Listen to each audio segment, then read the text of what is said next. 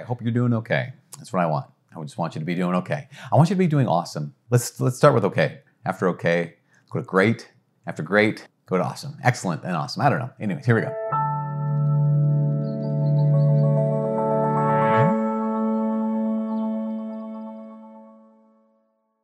Hi, my name is Father Mike Schmitz, and this is Ascension Presents. In John's Gospel, a number of times Jesus says, remain in me, right? So in the Last Supper discourse, he says this a lot. In fact, at one point, Jesus says, remain in me, that apart from me, you can do nothing. And I did a whole, my last year of seminary, kind of the big paper I had to write for this really tough class was, I wrote it on that word, basically what it is to remain in Christ, and went all into this whole theological stuff, into the Greek about it, and just so complex and so powerful, because it's like, again, Jesus says very clearly, remain in me as I remain in the Father, and just like how powerful those words are, and they're so deep, and they're so there can be so many layers to it.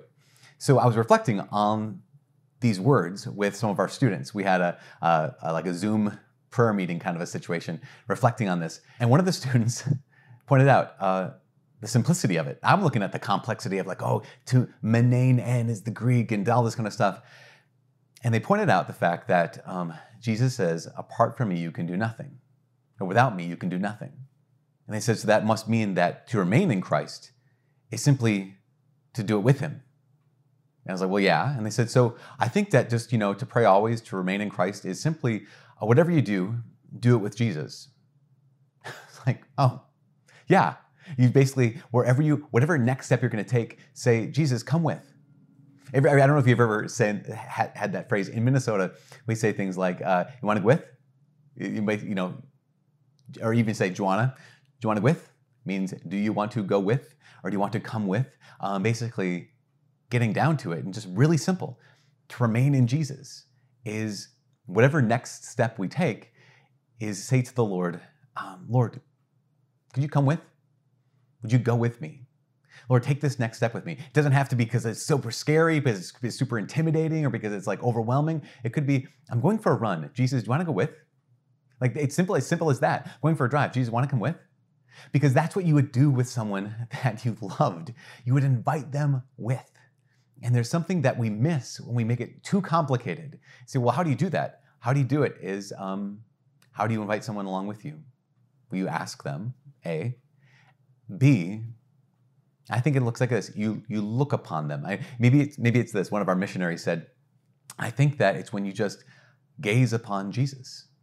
Like the interior gaze, right? That sense of, I'm aware that he's here. I'm aware that he's present. Remember, there's this thing called the practice of the presence of God.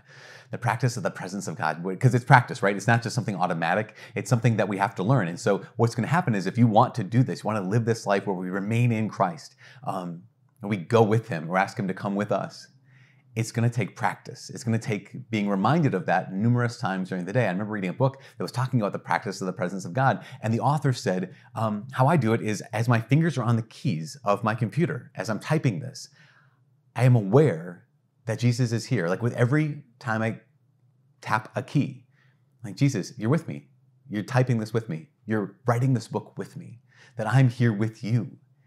And he says, if I have to remind myself that 1,000 times a day, that's great. He doesn't make it burdensome. He doesn't make it, and I've been trying to do this, not to make it shoot, I forgot to do that, or I haven't done it for the last 3 days. I forgot for the last 3 days. I'm going to beat myself up. No. Just, oh yeah, Jesus, come with.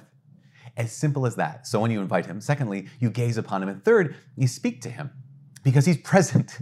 And so if you're, this is one of the things, it's been such a gift to be able to exercise and to be able to talk to the Lord. It might be just for a walk, be able to talk to the Lord. Because I'm out in the woods, there's this woods behind the house here right off campus, and to go for a run and just to be able to, as I'm running, have a conversation with Jesus. But before I start, people say, Jesus, come with. And you're with me because why? We know this. God is present. He is, the big word, omnipresent, right?